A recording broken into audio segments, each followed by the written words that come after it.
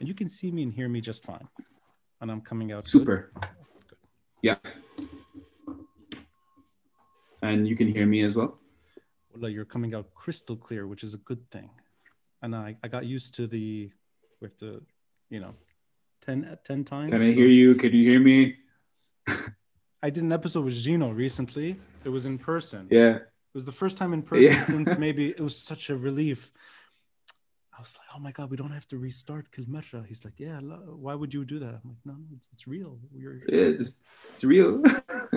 We're not on Zoom. We're all zoomed out. Yeah. End of 2020.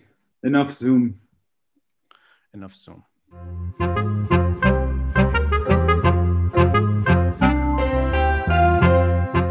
This podcast is made possible by the generosity of listeners like you.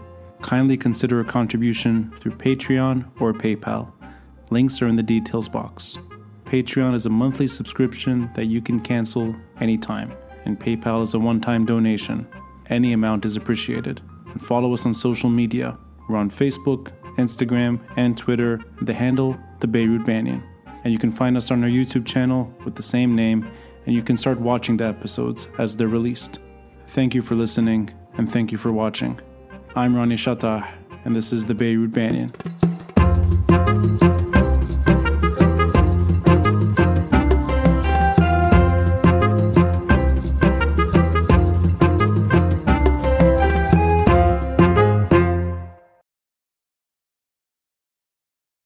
I really was looking forward to this episode for a number of reasons. The first is, I think the reason I still have hope in the medium term, in the long term, it's because of positions that you've taken. It's words that you express.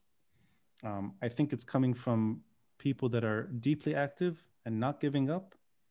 And I respect a lot of things you do. And in particular, the commitment to something new, a new political movement, turning the page. Someone who's been involved in politics in Lebanon for quite some time and has evolved with the politics as well. And I know this is a very long introduction, but it's just my way of saying thank you. And before we jump into all that is Lebanon, right now, given how paralyzed everything feels, given that it's really a difficult stretch, and given that no one is okay with what's happening, are you excited that 2020 is ending? I'm going to start there, just with the last stretch of this year. Are you looking forward to 2021? We can start from there before getting into the bigger issues, because I'm relieved that this year is coming to a close. Yeah. I can't say that this year has been anything but farthest from ideal, farthest from I think most of us will look back at 2020 and see it in a very special way, but not in a way that probably evokes a lot of positive memories. So definitely excited that the year is coming to an end. Now, do I think 2021 is going to be a little bit better? I think that's a different question, but you can only do so much. I really want 2021 to be better. That's all. Just not worse. But let's get into why 2020 was such a bad year, and let's also maybe get into what the positive energy was that took us into 2020. Because I left Lebanon in January of 2020, and I still remembered a lot of hope on the streets. The protests were still primarily positive, and I'm going to use this word carefully. I don't mean in that they ever really had a negative tone per se, but that there was maybe the euphoria was still there. And the euphoria that really expressed itself eloquently in October. And I think it persisted beyond the new year. And then things changed, and the tone changed, and maybe the reaction changed as well, meaning that the political class, the regime itself maybe took a different tone as well. There was a lot of pushback. But going back to where we were at the beginning of the year, do you think that is a permanent thing? In other words, that you cannot completely crush this moment, that the October uprising is a permanent factor in Lebanese politics, and that there's nothing that you can do about that? whether it takes a year, 5 or 10 years to change things, that it's done. People woke up and they're not going to tolerate the situation that we were living in up until 2019, up until October. Yes, of course. I mean, you look back at October 17, 2019, and I think that if I had to summarize it, it was a collective awakening.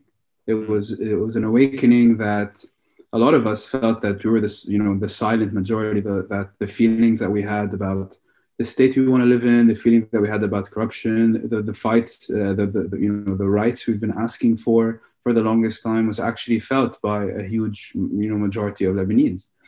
And then when that narrative changed and everything was all hands on deck, in terms of calling politicians out, in terms of following up on corruption files, in terms of just completely changing narrative that we've never been used to in the country up until that day. And there's definitely, you can't go back to that. Now, back from that, sorry. And now I think the financial situation as well and the financial collapse doesn't really help, because the quality of life in Lebanon and the way that we've been living is something that we'll never see again in the near future. Right. Not that it's a bad thing in itself. So definitely, I think I think that we're at a passive point of no return, and this is a fight that we're not at the beginning of it, and we're not at the end of it per se. I wouldn't say that there's light at the end of this tunnel just yet, but we're firmly in the middle, and we got to keep pushing. We got to keep persisting. This firmly in the middle, is that really what Minteshreen is about right now? That it's almost it's writing out this chapter, but it's meant to just keep evolving. Do you see yourself as maybe filling the gap? Yeah, I mean, if I just wanted to take a step back and see how to explain to you how Minteshreen had started, it was completely organic. It was a bunch of us being caught in the moment, and feeling that, okay, what do we need to do on the streets tomorrow? What do we do after tomorrow? How do we evolve this? Okay, we need to do something on the L to talk about electricity. Can we do an event in the Egg? Okay, let's go and do it. Closing down Parliament, and then that we all, it was almost an intuitive feeling that if we want to survive this environment, we're going to need to mobilize, we're going to need to organize a little bit better. And then COVID came along. So sorry, surviving means organizing too. That there is a absolutely. Mm-hmm. Yeah, absolutely. I mean, if the country and if the civil society, let's say, or the opposition, or whatever you want to call us, or the resistance, if we were organized, I think in October 17, we probably would have been able to achieve much more than we did. Yeah. And the biggest failure is the fact that there was no proper grassroots organization. There wasn't, grassroots political movement. There wasn't even a centralized, consolidated vision. And it's gonna, I personally, I feel like it's going to blow up again sometime. And I think that we've constantly seen, at least in the recent history of Lebanon, that we always have these intervals where hope springs up and spontaneous movements kind of happen. And it will be extremely reckless, I think, and irresponsible if the next time that hope springs back, the next time spontaneous movements happen, if we're not ready politically in an organized manner, then that's yet another opportunity missed. And we're working as hard as we can to make sure that doesn't happen, because that's essentially what's needed. We need new political parties. This revolution should have created not only new political parties, but at the same time a new understanding of what politics is, a new understanding of what needs to be offered in the country. You talked about leadership and that transitional aspect of leadership, but we kind of are obsessed in this country in terms of names. Can we name names in a government, or can we, who can be this leader? But I think that more importantly than individuals, and we are a very individualistic society, is to switch from names to ideas and to vision and to policy. And it doesn't really matter, if it's Samit or if it's Ronnie or if it's, whoever. The whole point is the idea and the belief and a set of ideals that we want to fight for. May I ask you, Samit, when you say an individualistic society, is that more are you referring to Zaim? In other words, that it's a leadership oriented society, or maybe I misunderstood? Is that versus collectivist society? Because in my mind, Lebanon is famous for its collectivist nature, and that kind of gets into other areas I want to explore. But just in terms of the word individualistic, is it less to do with individual expression and more to do with individual leader? Or just to clarify what that means. Yeah. No, I mean this whole idea of Zame, I think also trickles down to society. Right. I don't think that we very much were a society. I mean, in times of tragedy and this, the heinous crime of August 4, or even on October 17, you saw people get together. But I mean, other than those historic moments, we were a very much a me society. Right. I genuinely don't believe that we had this idea of what a community is supposed to be, or how you're supposed to participate in society, really. And that could stretch from paying taxes to, okay, if I'm someone who's lucky, if I'm someone who has been blessed, then I need to participate to make sure that the most vulnerable people in my society are also protected. Oh, I see. So it's almost like a selfish expression. Yeah, absolutely. Right, I mean, right. yeah. So I think that the narrative needs to kind of switch from this idea of we live like kings and I can do whatever I want and I can get away with it and I know this person and I'm well connected, and that's kind of what my modus operandi is, to becoming that, we have a problem as a country, right. And the only way that gets solved is with a new understanding of what our social contract is. And the only way that you're going to be able to get a new social contract is if you have an inclusive and wide-reaching political party as possible. Confessionalism in itself is not the big problem, even though it's a subject that should be addressed, and maybe it can be in ways that are very straightforward. That could even be just a Senate or something that addresses confessional concerns in a healthy way. But I like that you've said confessional clientelism, and that's the ugly side of sectarian governance.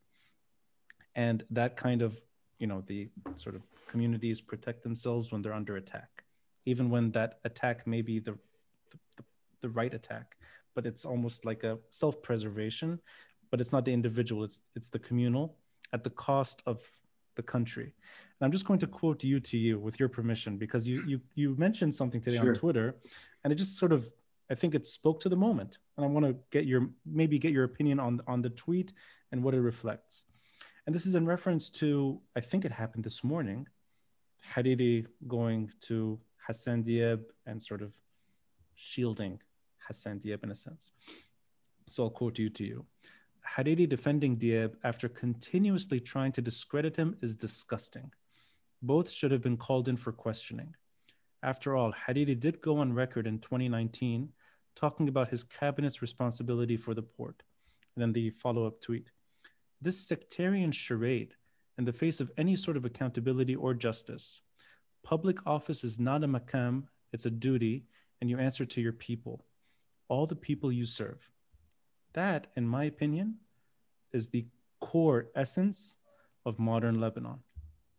For better or worse, that has been I'm going to say this carefully without trying to criticize anyone here, and I'm sort of stepping back. It's the raison d'etre of Lebanon, meaning that this is what happens.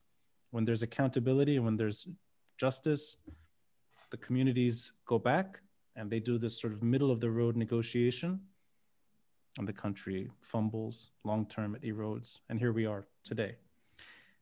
It's hard for me to see this kind of governing. I don't even know if that's the right word anymore.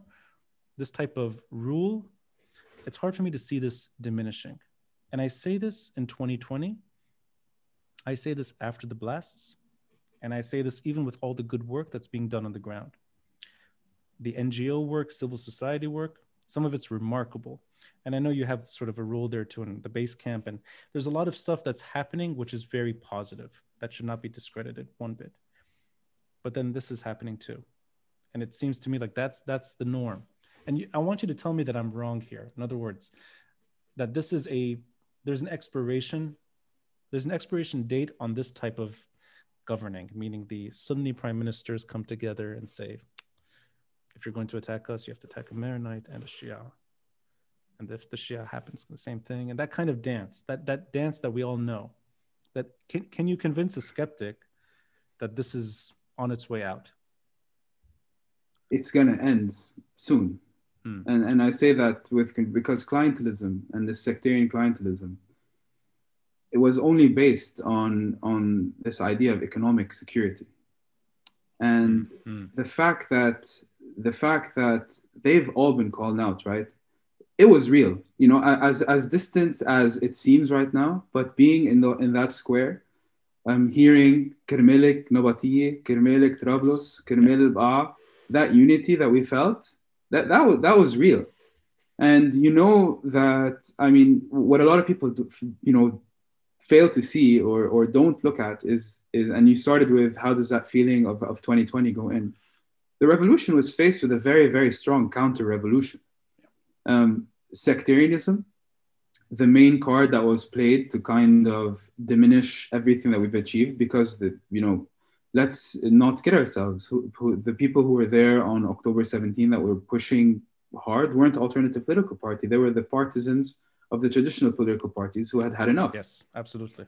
So, but then if you spend 6 months separated, right, and COVID as well, and we see this in the world, you're withdrawn from spaces where you're able to kind of mingle. The grocery store, going to the movies with someone who doesn't really look like you and sharing a movie experience. You're withdrawing back to environments that you're comfortable with, and that completely, I mean, removes the main essence for me that happened in October 17, which was the talks and the book exchanges and the public debates.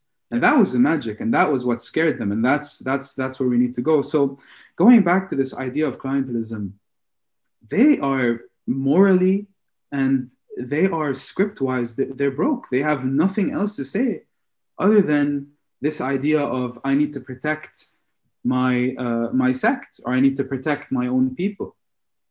But I mean, the way that we're going, and the way that if they're going to keep up this strategy of no action, then I generally don't see how they're going to be able to kind of convince their own people that, yeah, I'm sorry you can't get your money out of the bank. I'm sorry that you can no longer pay for tuition. I'm sorry that you don't have electricity.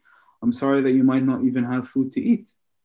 And then I think people at that point go, you know, screw my Maronite rights or my Dirzi rights or my Sunni rights or my Shia rights. Like, well, for what? I don't think of March 14 in a negative way. And I think maybe there's been a lot of pushback in recent months in particular, that March 14 is a toxic sort of chapter, that it's a sectarian chapter, that it's the old sort of stuff. And to me, I don't remember March 14 that way. And I kind of want to pick your brain on this. I remember the first days after February 14, and then the weeks leading up to March 14 as equally magical. That you had people coming from all sides of the city for the first time since the war ended. They were all part of political parties, and they were very visible. They had those flags, and it was almost taken for granted that that's going to be part of the story. At the same time, people were pushing for something new. There's something that happened after March 14, which maybe I'm pushing a little too far here, but I don't think of that kind of euphoria ending naturally. I thought of it ending violently. And that movement, for all its flaws, for all of its, can argue about it until we all die, but for all its problems, it was killed. It was eliminated. There's none of that happening right now. There isn't sort of a direct targeting against the October 17 uprising.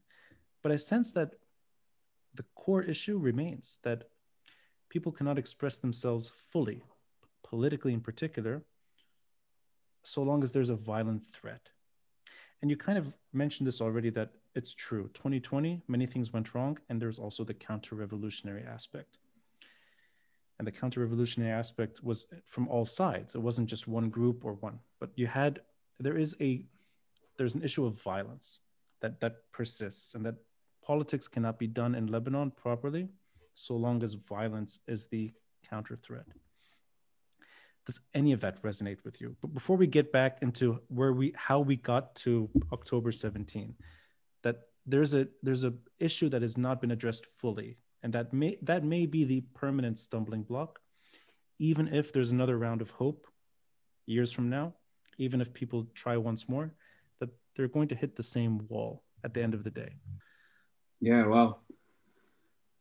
Yeah, I mean, just to answer you as well, I still look at March 14, 2005 as probably one of the proudest days of my life.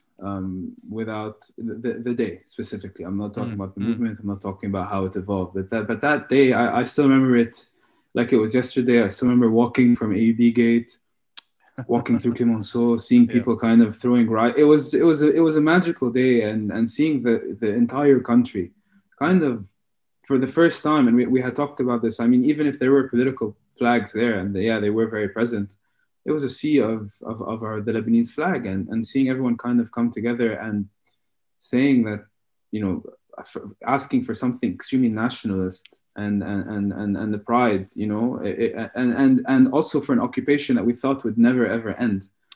Right, absolutely. It was, I mean, that's, if you go back to 2004 or 2003, it's simple that we're gonna actually achieve what happened in 2005. And it was a rare occasion for positive nationalism. And in history, you don't really have these moments, and Lebanon did it. It waved its flag for the first time proudly in many years. Sorry, I interrupted you. Yeah, no, yeah, you're right. It was positive, nationalism. I just want to go back to that movement. I think, the parties that said that they're going to kind of fulfill the dreams, everyone that was in a coalition of March 14 was practically a liar, and I don't think that the majority of them could end up, could say today that they fulfilled, that they're liars. And you talk about violence, that yes, we're always going to be faced with violence as the antithesis or something that's constantly there, is simply because these are violent political parties. These are political parties who came in on violence, you cannot separate you cannot separate the violence of the civil war. You can't separate the economic violence that they've conducted and they've waged by hijacking institutions, by making sure that every single institution in the country is completely extractive, by making sure that democracy is not actually participatory, but by ensuring that they're constantly there to kind of take the decisions, and cut the pie up, as everyone says. And that brings us back to Hariri again, and the same names. And for me, it's I really can't understand it, how they have one operation of vision, and you can almost predict it. They're going to come in, they're not going to be efficient, it's going to be across the pie, they're going to say that they tried to do the forensic audit but this happened, they're going to come up with excuses. We've been down this road so many times before. And I say it confidently. I think that the current political elite and the current political regime, it's not in their, words like governance, words like participation, words like vision. It's not in their software. It's not part of their DNA. They know how to govern.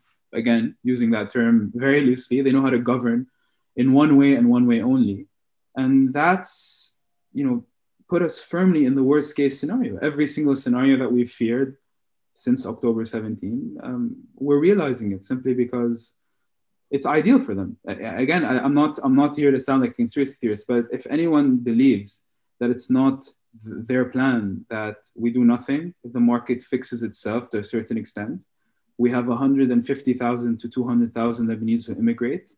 Those Lebanese are going to immigrate feeling like they still have something in the country. They're going to send money back, and we reinvent ourselves, and we take it there, and we work on the sectarian. That's it. It's just it's a bad Groundhog Day that we're constantly going through with this regime, and this is why for us it's critical. It's important, and people go like, what are you still doing here, right? Why are you still fighting? It's an uphill battle. I know it's an uphill battle. Everyone in Minteshreen knows it's an uphill battle, but if we're not going to fight them, if we're not going to, stand in their face and tell them enough is enough, and push for whatever we're able to push for, and hopefully inspire a generation that comes after us. And we're seeing it in the universities, and we're, then what's the point? What was October 17th for if we're not going to continue this fight? And we're not going to quit when it's easy. That's not the way to go. I fully agree, and I think every battle is uphill by default. So the fact is, this hill is just a little sort of steeper than it maybe should be for a country that has, in a way, paid so much in terms of patience and financial pain and obvious and physical pain as well. So let's say it's very steep terrain. The roadmap that you're describing, and I think that is in Minteshreen's essence. And I hope I mean, I say this as somebody just observing, not somebody who's involved directly. I see it as sort of a platform to get us out of this situation into something better. That includes also addressing core issues like the social pact. That includes maybe even things that we're not too familiar with. I mean, I'm no expert on the sort of intricacies of law per se, but at the same time, I sense that there's a platform to get us into something that's better. And not everyone has to agree all the time on what that better thing is.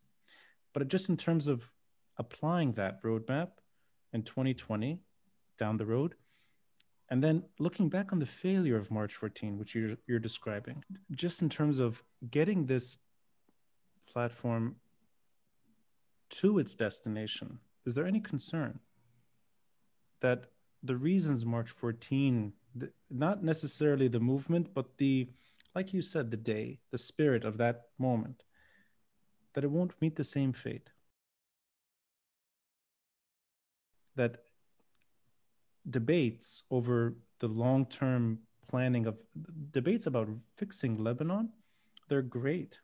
And we do this, I think it's in our nature now to debate on every issue. And it's the healthiest form of expression that Lebanon has seen, where every issue is being discussed openly. And I think there's very little fear now of speaking your mind about all issues. But violence can be talked about, it can be addressed maybe, but when there's action against it, it's met in a very sort of, it's met in a way that's meant to silence. And that silencing factor is what keeps many good ideas from taking hold in Lebanon. So and maybe it's a convoluted question, but can you see a roadmap emerging where the violent threat remains, but the politics can be improved, and that you can kind of, in a way, dance around the issue? Because I'm trying to see how it survives. I mean, I think what's also important, and what we try to do in Minteshreen, and I'll explain a couple of initiatives that we're working on, is that October 17 was extremely ambitious. And what we aspired for, and every single time that someone says we need to fix the country, it feels like there's this monumentous task. And I agree, because let's call a spade a spade. We're a failed state. This is a failed country. This is a country that doesn't offer anything for its people. But where do you start? And that's where you kind of break it down into little goals. I can tell you about Basecamp. And Basecamp has evolved in terms of from just being a relief presence to projects called Sustainable Urban Neighborhoods. We're trying to recreate certain streets in Jaitewe as well, to kind of redevelop what that street needs in a communal effort, and in a communal way, where the way that a country the size of Lebanon should be, where you're able to have a couple of streets that completely interact with each other. And that's a model that could be piloted to other cities as well. And we don't need to go on a nationwide level, but that in itself is a counter to not confessionalism, because I respect that you can be of any religion and exist in this neighborhood, but of clientelism. At the same time, for example, something like another project is also solar powers. Solar powered energy as well is something Lebanon is a perfect climate for that. Yeah. And you're able to kind of, sure, the first aspect of violence, you asked about violence, is that we're going to face the cartel, /mob of the generators.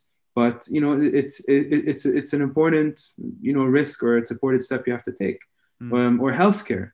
Healthcare is probably one of the most corrupt industries that exists in Lebanon. It's completely, taken by the political parties. There's a lot of bureaucracy. There's a lot of insurance. There's a lot of paperwork, and this idea that there are actual Lebanese people dying because they can't get the care. That can be countered with going back to neighborhood public health initiatives, and so starting small. Um, I also think that part of the counter revolution as well is to make you despair, to make you hope, to kind of show up with guns and mopeds or threats or whatever you want to call it, to make you despair and to make you feel like the task is an impossible one. But I think right now, unlike 2005 and unlike any previous time in history, we're talking about an economic catastrophe. We're talking about a social catastrophe, and that can only be countered with public service or politics in the favor of public service, not being, not just going to the people when we need them over elections campaign, but being for the people when they need us, when they need the community, by listening to them, by allowing them to participate in budgets, in taking certain decisions, in having a completely transparent way of, if you pay taxes, this is what the taxes are end up going to. And in our opinion, it's just these really small initiatives that generally could make a difference in the lives of the Lebanese. And you start from there, and you kind of build from there. And I mean, this idea of a roadmap as well in itself is kind of surreal for a country like Lebanon, right? Like, I mean, I don't think any of us could have sat there in 2018 after the elections, obviously being disappointed, but I don't think any of us could have predicted that this is where we're going to be almost 2 years later. And I think what the region is going through and what the country is going through is something that hasn't happened before in history. I don't think it's happened in the 100 years of the greater Lebanon, and I don't think a lot of us know what's going to happen next. And all you can do is just what's in front of you and take care of it as best as you can. This immediate support, and that I think is probably it's a very impressive reaction where you have something so heinous, this ammonium nitrate explosion that sends half the city into despair, an already tired country, an already impoverished society faced with an explosion of such magnitude. And that's in August. Now we're in December. The immediate response is fantastic. The care taken, the windows replaced, the shelter, the assistance from the common person. Forget confessionalism, forget any of that. Just the decency among people was so impressive for anyone in the country or outside, just watching this, and really remarkable. In my mind, what's equally remarkable is the silence. Now, I know it's not the task of a civil society, of an NGO, or even a protester necessarily to take matters into their own hands and deliver justice. That's not how it works. At the same time, it's just so depressing that, what is it? Maybe a few officials here and there are being summoned. That's not justice. And I sense that there may be no appetite for going all the way. And that could be for many reasons. But I just want to reflect. There's a quote, I think it's from yesterday on Twitter. We were all sort of tweeting about Hassan Diab and being sort of there. And there's a tweet. And I'm sorry to focus on your tweets only, but they do speak to the moment. So yeah.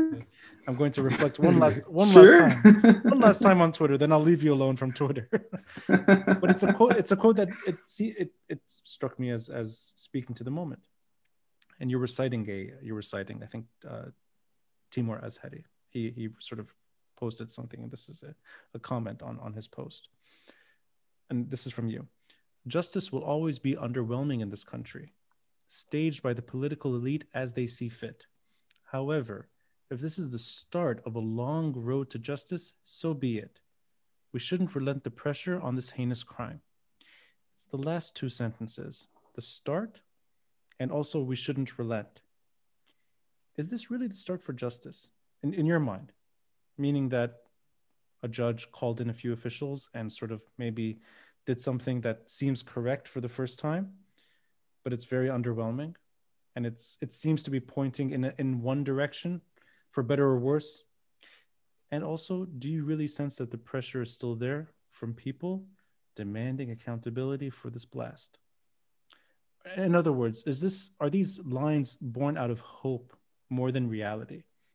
And I'm not trying to sort of be condescending here. I'm just really trying to get to where we are in terms of expectations. That is this something that's really beyond our control? That if there's no investigation, can't really do much about it. And this also alludes to the fact that there's no international investigation into this blast, which is horrifying.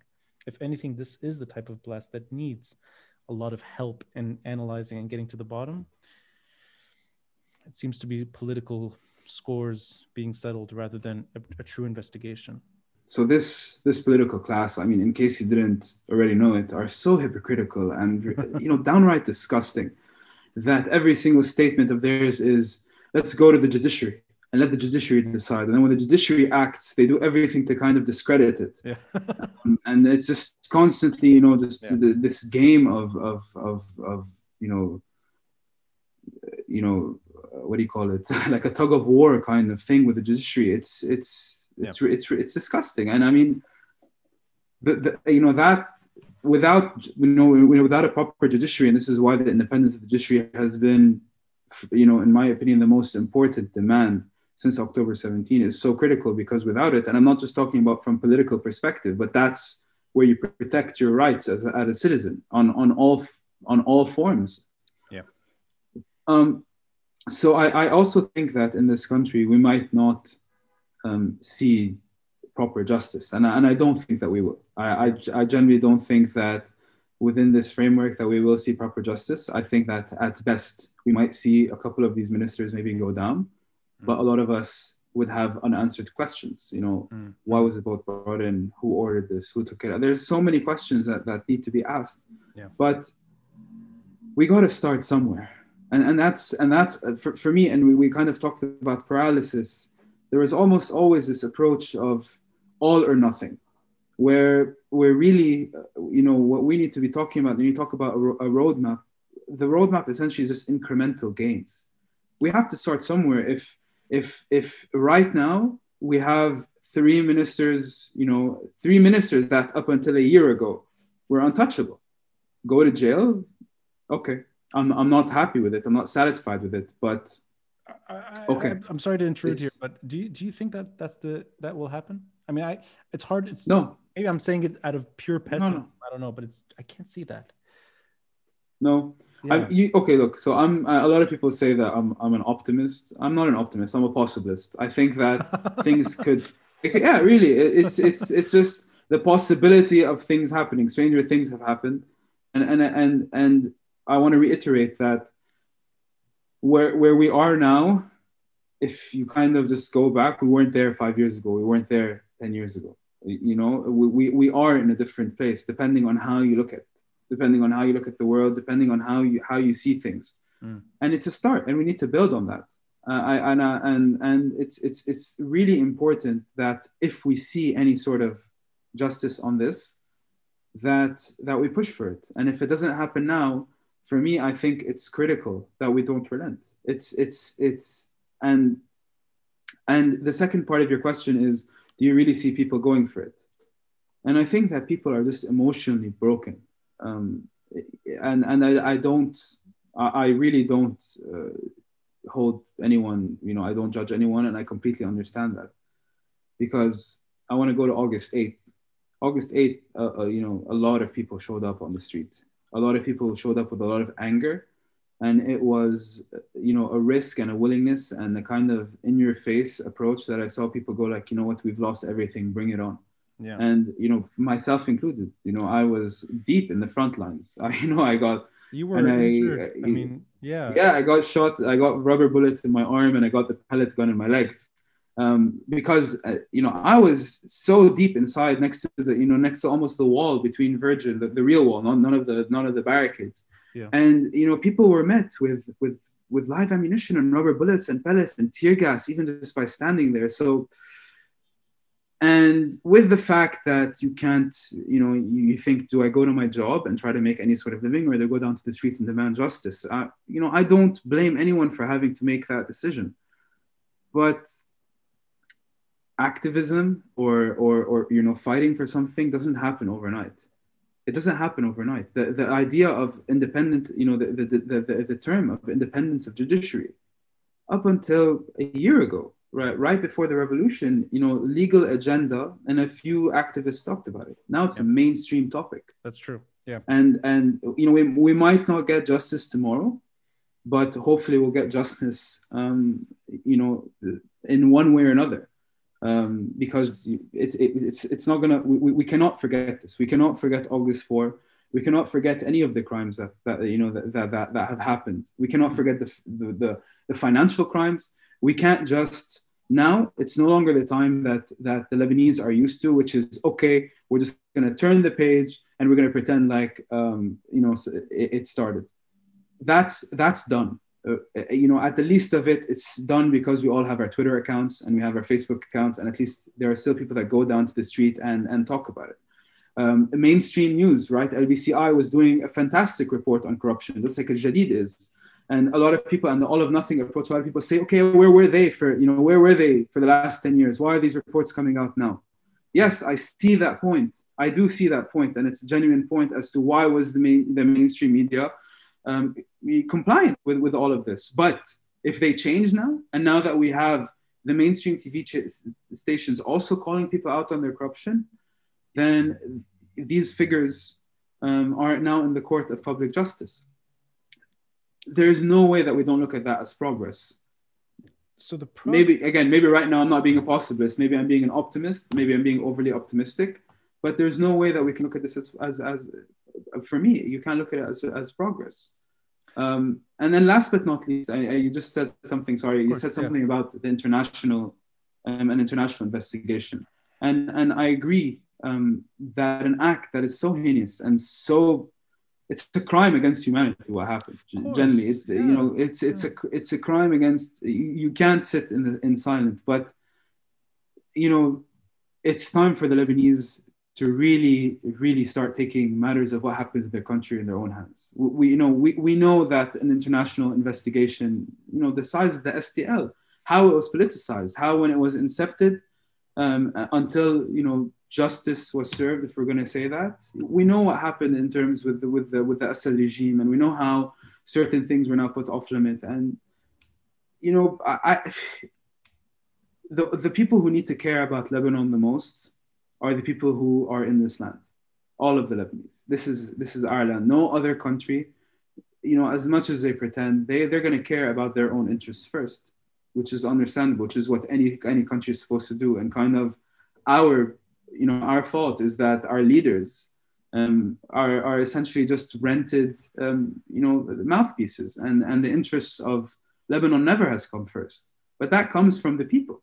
That comes from the people, saying, no, I want my independent judiciary. It's a right. It's not, it's not just some fantasy. You know what? It's good to hold on to any positive development. And I think a possibilist maybe would focus in on the incremental steps which you're describing. But we can step back a bit and maybe get into exactly what is possible now. And even if it's small, but it still matters, with Minteshreen, given the current situation. And if you don't mind, maybe you can help me understand, in terms of, if we're not able to address the larger issues, and those larger issues could be about sovereignty, they could be about foreign policy, they could even be about sub-state weaponry. I think most countries would probably find it very difficult to get to the small issues while those big issues are not addressed. But let's say Minteshreen is up to the challenge.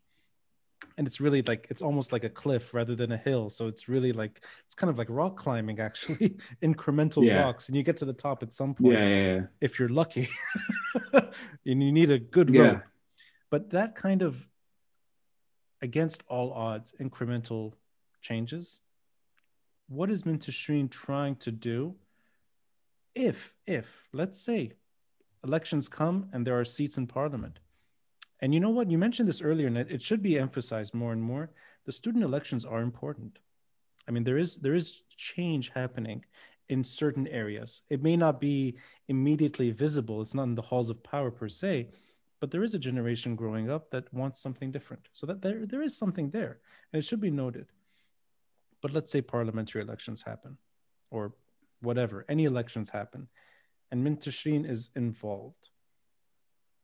I would like to know, what are those possible changes, even if they're incremental, even if they're slow paced, given the current situation, given the way Lebanon has emerged.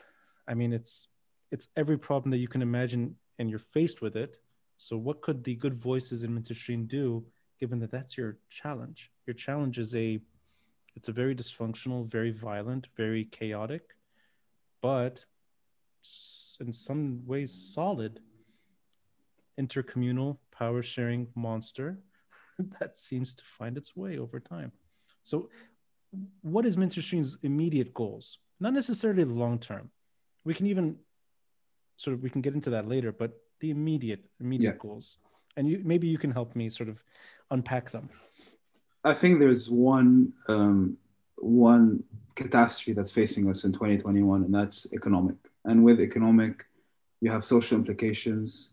For me and for a lot of my peers, education. We're not talking about education. We're not talking about the fact that 65% of Lebanese students go to private universities, and with an exchange rate that's changing, that means that they no longer are able to kind of pay for schools and for universities. Public sector, I think we know the state of the public sector. So I think in the immediate term, that is where our focus is. Our focus is on social protection, and that is done through initiatives like technical support, mental health support, educational aspects, where we have an economy that's created where we have a lot of talented and educated people who are able to give classes, who are able to continue education for people who can no longer afford it. That is the most critical component. That can also be done with the, and not can be done, will be done with the support of the huge diaspora network. The other aspect is certain initiatives like the environment. Fun fact: 70% of our organic waste, 70% of our waste in Lebanon is organic. And guess what this government do? Yeah, guess what this government does? We import fertilizer. I did not know. No joke. Oh, yeah, wow. Yeah, no joke. Yeah, exactly. So by creating sorting centers, look, the more that we do this, and part of the exercise that we did was really go through, we're working on our political plan and our political manifesto, and it should be live on our website that we're launching at the beginning of 2021. But we really went into the tiniest details, and it's surreal. It's really surreal that the decision making that was agreed upon, this get-rich scheme that they did, is just bizarre. But I mean, again, I don't want to talk about them anymore. But so sorting centers, and what sorting centers essentially does is it creates jobs. At the same time, you're able to sell that to municipalities. You're able to give subsidies in a certain sense on whoever uses organic waste, and that automatically creates an economy. Other industries that Lebanon can end up being competitive in. That is essentially how you plan for a country. That's the core way of how you plan for a country. What are my people good at doing? And I'm not worried about the Lebanese. And again, this is another aspect of possibilists. We're a talented, creative, hungry, people. If we have the right instruments, we'll rebuild our economy. There's no worry there. The worry is what you're saying, the bigger issues, the security issues, the geopolitical issues, our geography. but if I think, if we think about that, and that's always going to be a threat, then we lose the opportunity to do anything. And I go back to this counter revolution of despair, of despair and lose hope. So just to go back to the question, the immediate thing is taking care of each other. We have to take care of each other. And any discussion about I want to go into parliamentary seats or I want to go into my municipalities, we go back to the same rhetoric that we've heard, which is extremely exclusive. We need to go into more inclusive politics. We need to go down back to to how to build a proper country. I'm personally, I'm not nostalgic for what Beirut used to be. I'm not. I miss obviously the hustle and bustle of it, and I miss the energy of it, and I miss that feeling of life. But we didn't have a country. We didn't have yes, we had the nice bars and we had, rooftop clubs and we had nice restaurants, and Beirut is beautiful for shopping. Grand Factory is not a bad place to spend a weekend. No, not at all. It's a lovely place, and we're also committed to bringing that back. But what we used to do at the Grand Factory all the time was also, use that platform, use the fact that we had 4,000 youth to kind of give environmental messages, to kind of give back to the community. We didn't have a country. We had places that, weren't accessible by 99% of the population. We had this extractive monster that removed us from our rights. And we were just happy of living way above our means. We were happy with this, this fake economy that we were living in. And we shouldn't go back to that. And none of us should kind of, miss those days. We have a momentous task right now, and it's about building the country. And I don't think that me and you and our generation are going to reap the rewards of it. But if we're able to lay the groundwork for a successful state, for our kids, for our grandkids, then we would have done our job. That's what public service is. But so these, in a way, you've kind of listed them out in a very easy way to. It's so appealing. You have an economic sort of agenda. You have an educational policy, in a sense, and you're also addressing environmental concerns. So it's very straightforward. It's almost like the basic functioning of a state. You're trying to get the state to work. Do you think these areas are shielded enough from the larger problems that there's ways to fix these issues while ignoring others? Is that kind of a built-in ethos maybe for Minteshreen, that there's areas we can address, but we cannot necessarily address the bigger things because those are beyond our control? And am I getting that right? So like, for example, the security situation, or everyone talks about it now. People never talked about it before.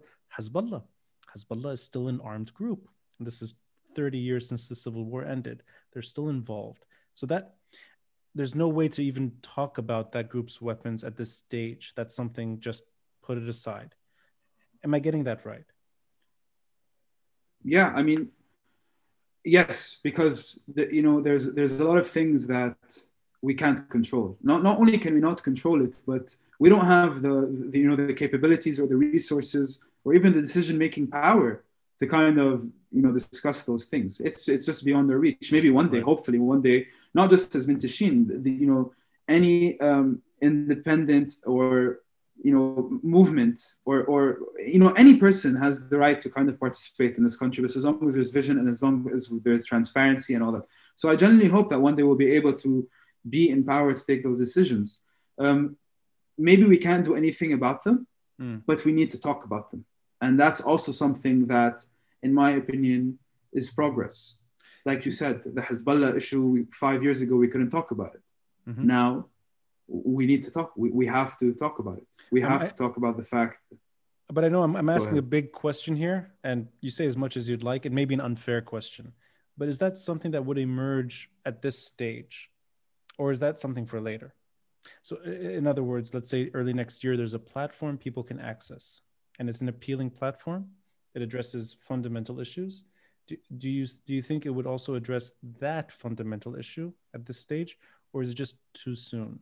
That's sort of, it's not on the agenda. No, we have a position. Right now you can't create a political party or a credible one and a serious one if you're going to just ignore the issues that you're comfortable talking about and sweep other issues away. We have a position on Hezbollah. I'm really happy you're saying that. And very, sorry. And very clearly, just to very clearly, we believe in resistance.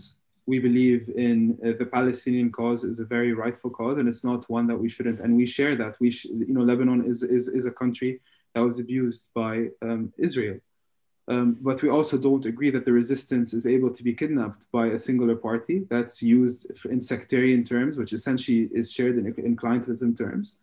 And in terms of a country, no self-respecting state can allow for anyone other than the state itself to take decisions of war and peace. That's our position. And we'll be willing to debate it with anyone that we need to talk about. It's a Lebanese decision, and it's a Lebanese issue that we need to deal with. We don't believe in certain things like 1559 and 1701, because that also goes back into this idea of sovereignty of Lebanon. And when we're dealing with issues of Lebanon, especially with a neighbor that's as expansionist and that's aggressive as Israel, then it goes back to Lebanese decision of what the Lebanese state needs to do. But we have a position similar to us having a position on Syria. The fact that if with the regime, and hopefully a clean regime that comes in, because the Assadist regime is not really a regime that you can deal with, and Lebanon has already felt that, to also have an amicable and trusting relationship between two sovereign nations. We can't also sweep that under the rug as well. You need to, right now, I think that, and this is also progress, we're willing to talk about these issues. Because for too long, we've been told, sweep it under the rug. Now's not the right time to talk about it. We'll talk about it next time.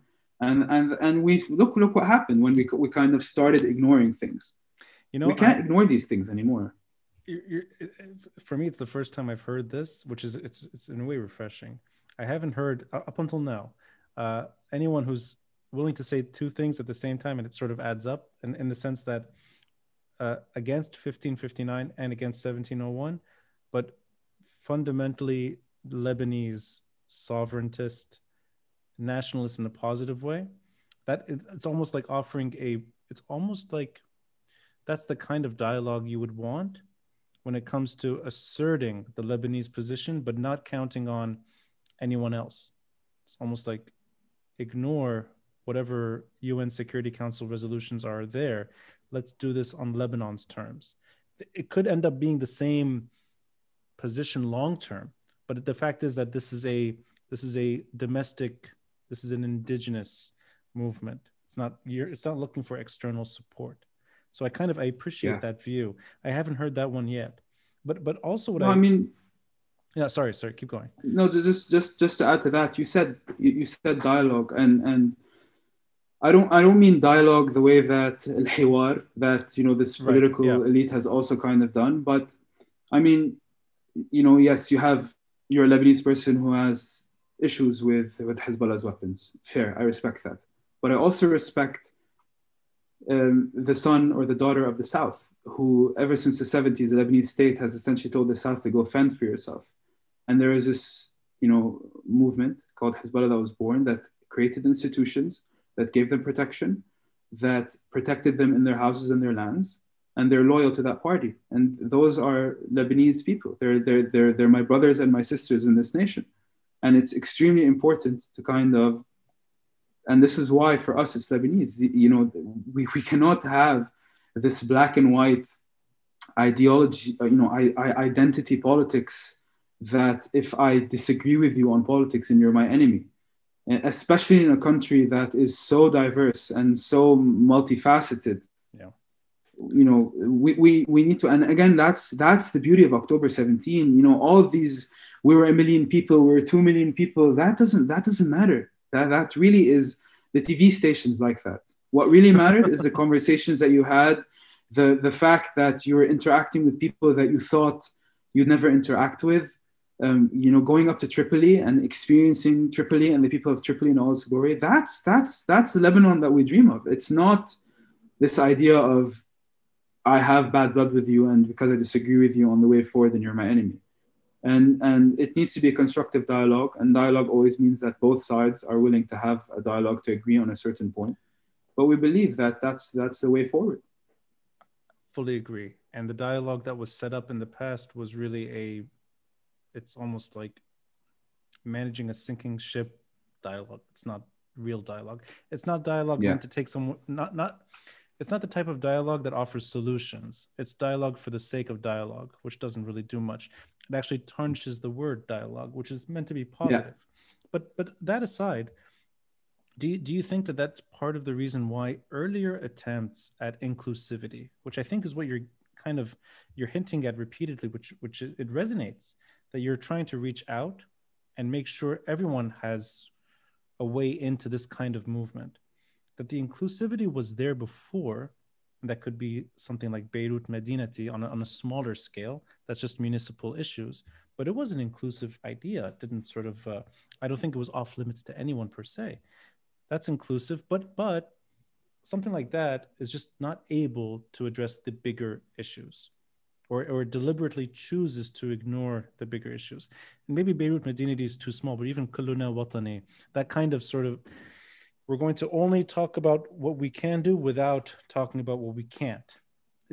Inclusive, but also turning a blind eye.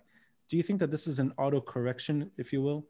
This is like learning what those groups did wrong and trying to do it the right way now? And is that kind of the way forward? Start small, aim high, and hope you land somewhere in the middle, at least in the coming years?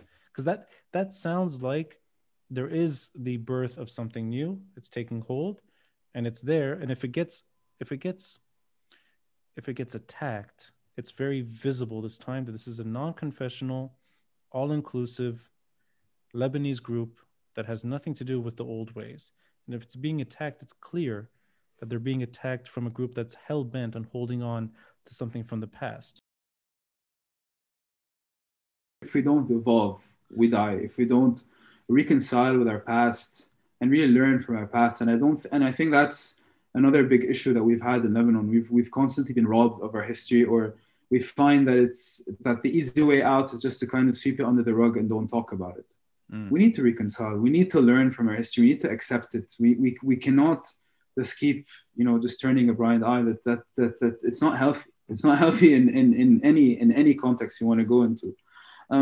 I don't necessarily think, by the way, Beirut Medinati did any mistakes. I always dream and think that, if they won, and I personally hold the conviction that I think that Beirut Medinati did in fact win a couple of seats. I dream about the Beirut that we might have seen for the last 4 years. Yeah, we might not have dealt with the biggest issues. We might still be in this this hole that we find ourselves in. But I dream sometimes that if they actually won, what the city of Beirut would have looked like. Now, 2018, that's where the mistake was. Don't vote for them, vote for us, which is pretty much the way that the political parties kind of exist right now. Oh, meaning they're the bad guys from Kulluna Watani. Right. Yeah, from Kulluna Watani, like these guys kind of took the state hostage. These political elites and this political regime. You need to vote for us because we're going to show you the light. We're going to show you the promised land. And people didn't accept that because there was no credibility. And if you think about it, that language is exactly what the political establishment parties do right now, which is that other guy is the one that's really screwing you over. I'm the one that's going to take you to the promised land. Yeah. So I mean, we need to not only focus on the issues and on the policies that you had mentioned before, but there also needs to be an understanding of what it means to kind of participate in this country and what inclusion means. You know what? Inclusion not only No, please go ahead. I keep interrupting you because I have so many things to say. Go. Yeah. But please finish that thought about inclusion.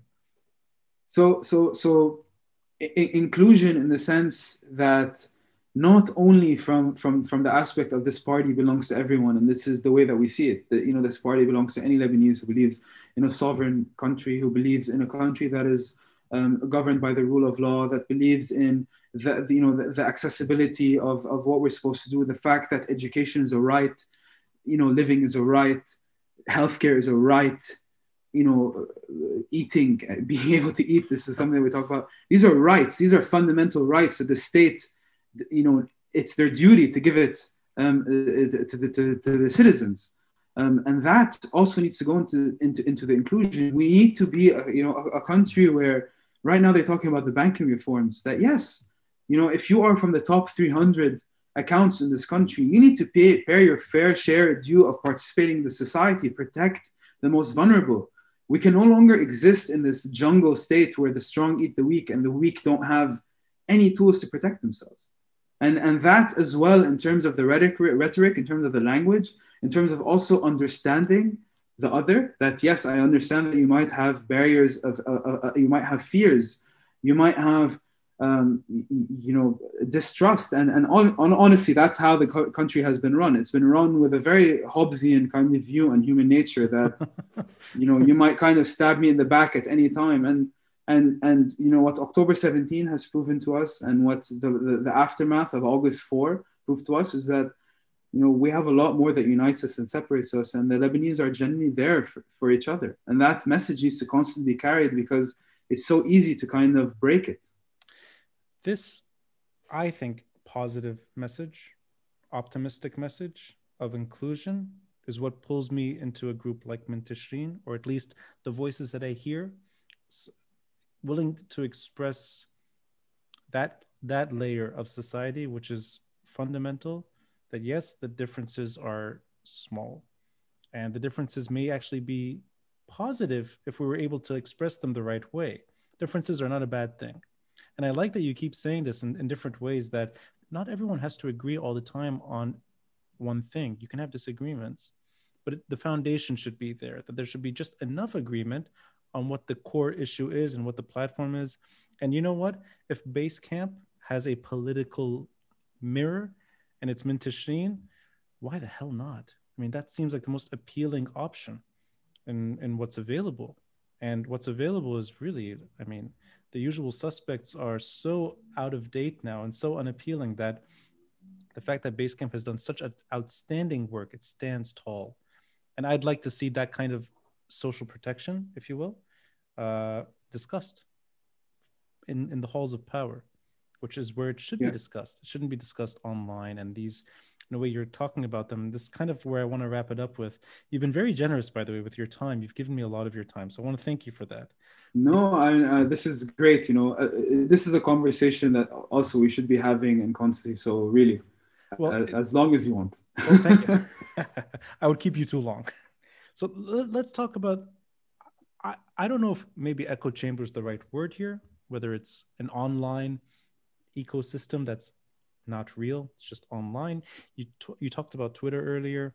I mean, it's any social media, I guess, that it's the familiar names that are at times eloquent, at times vulgar, sometimes they're ranting, sometimes they're sort of poetic, and it's the voices we all know, but it's not the voices we hear necessarily. We read them or we see posts by them.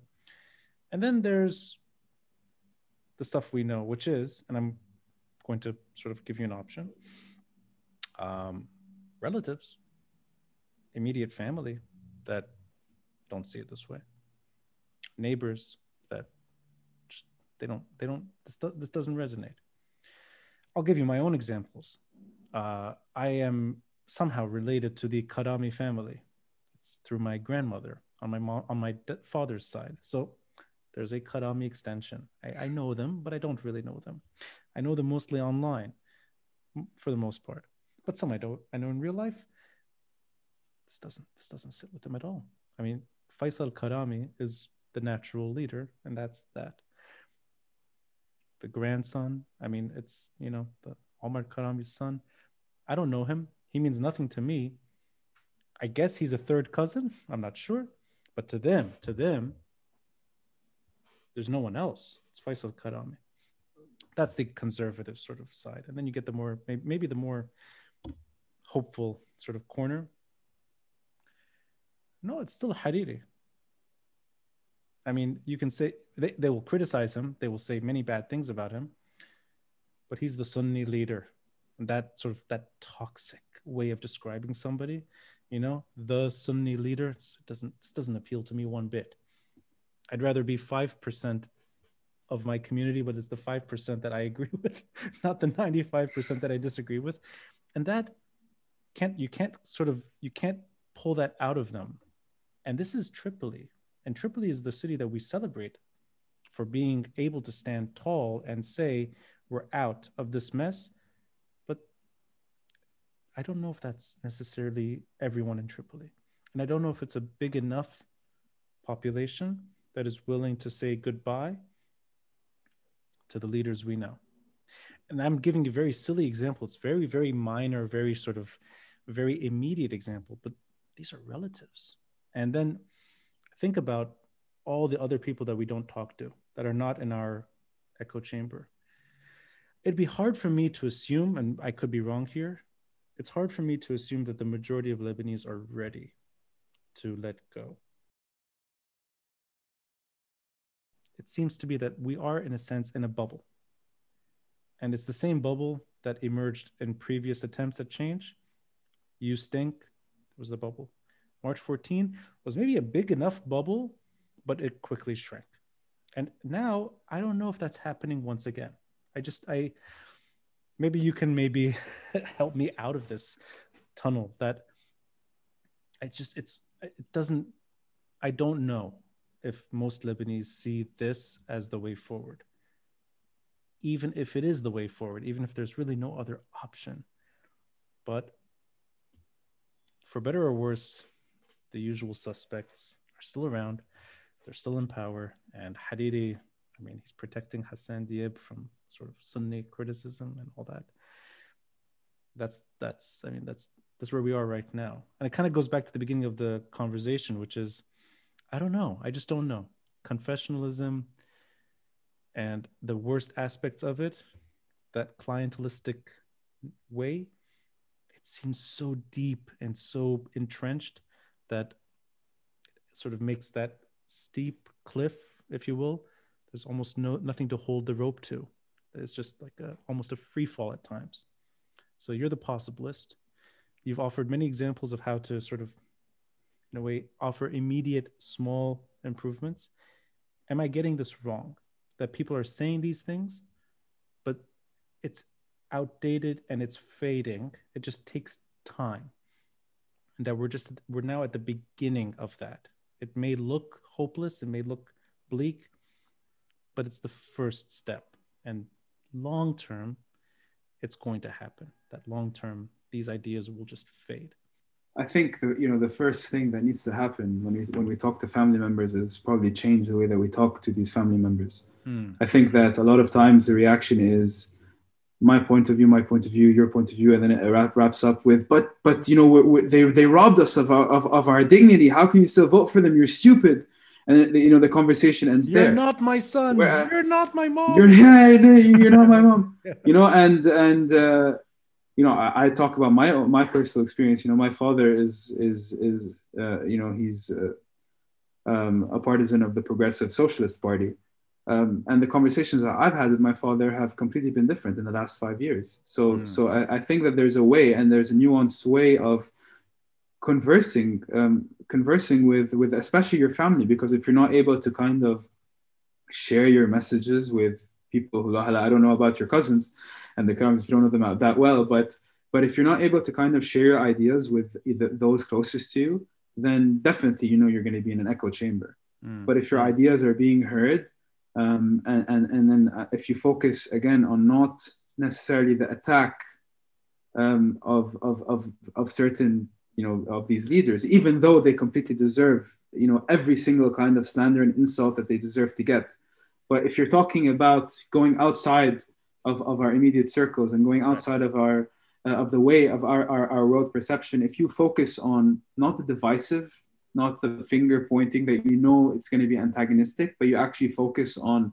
the 90% where they agree with you, which is my right to an education, my right to healthcare, my right to housing, my right, no one can disagree with you on that. No one can disagree with you on classist discussions. That at the end of the day, we have the 1% of the banking militia, um, government mafia that has accumulated insane amounts of wealth and still are, versus 99% of the people who are suffering.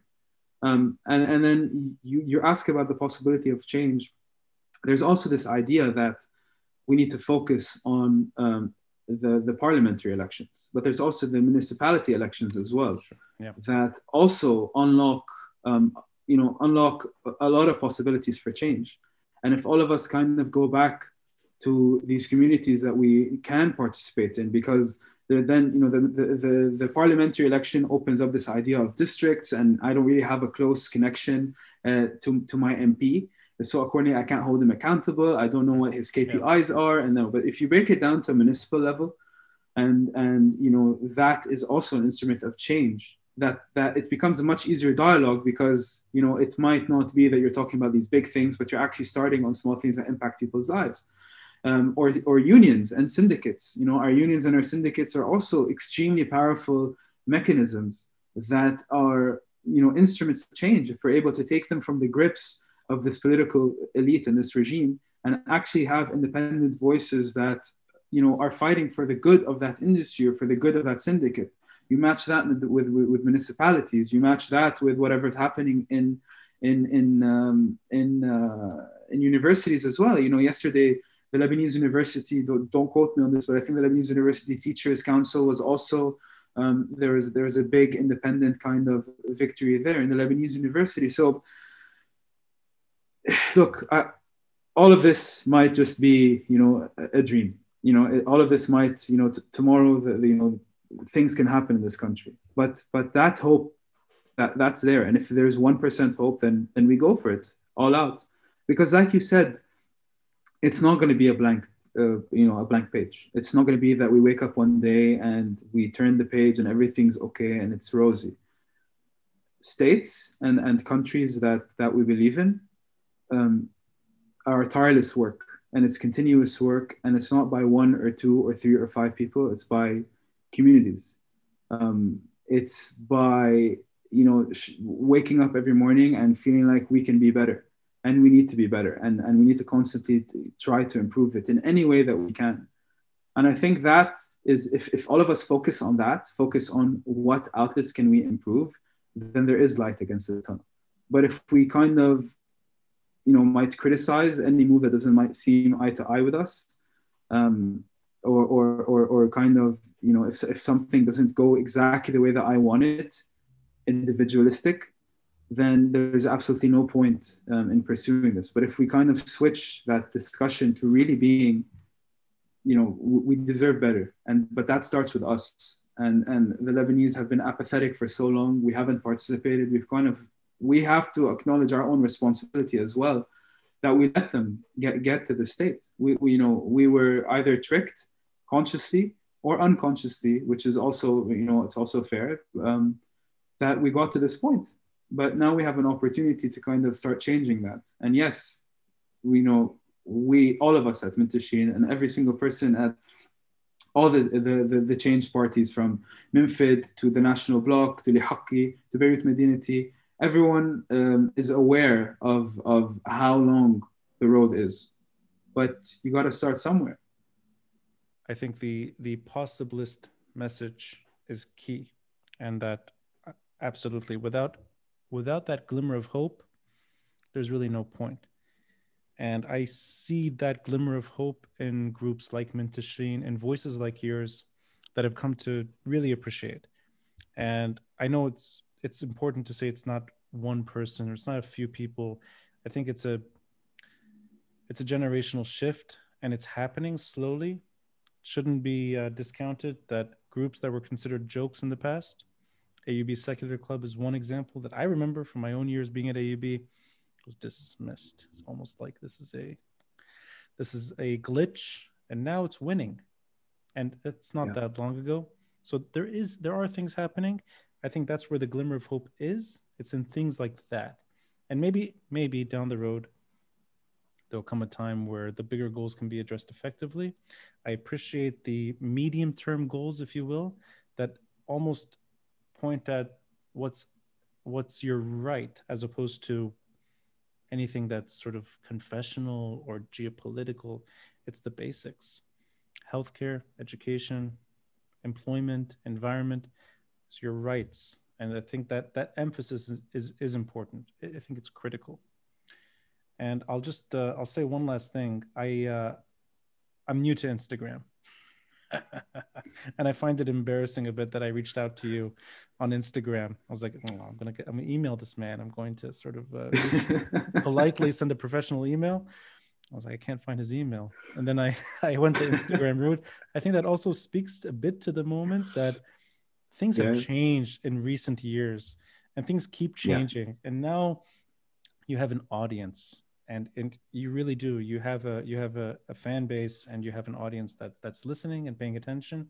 And I'm new to this whole game, but I found you that way, and I've grown to enjoy what you're saying and what you're posting through social media. And I really appreciate everything you've said, from the inclusion, from Minteshreen, from the bigger issues, from Hezbollah, from everything that went right and wrong following March 14, and the maybe the truth, which is that unless we do these things from within, unless we fix these things, we have no one else to blame but ourselves. And it's really up to the Lebanese now to fix this country and rebuild it. So thank you for staying up late, and I hope we can continue the discussion once the online platform is available and as Minteshreen develops and grows. And I'd really like to gauge your mind once more. And I'll just say one other thing: you're a lot smarter than me, but not that smart. And I'll tell you why. No books, 6 books. Behind you, 7 books, 8 books. But this is like maybe like 2 years. 2 years. Like I'm not like You don't have that bookshelf that everyone puts on in their displays. You have the real literature, which is yeah. It's a book. Yeah, that intellectual. The 1,000,001 book kind of 1,000 book kind of. I think you've got maybe 6 or 7 that are not even being read. So that's your background. Yeah, absolutely. A bunch of DVDs over them as well. Just like, I have closets. So we're humbling moment for every Zoom absolutely. Call. Samer, thank you. Ronnie, it's always a pleasure. And I also, really enjoy this podcast, and it was great to be on it. And I think that the conversations you constantly have are extremely interesting, and that's the foundation to just building a country that we're all proud of. So thank you for this conversation, and hope to see you soon, man. It's my honor, my pleasure. Thank you, Samer.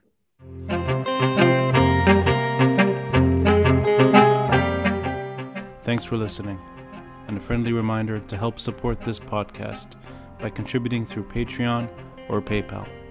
All links are in the details box below. Until next time, I'm Ronnie Shatah, and this is the Beirut Banyan.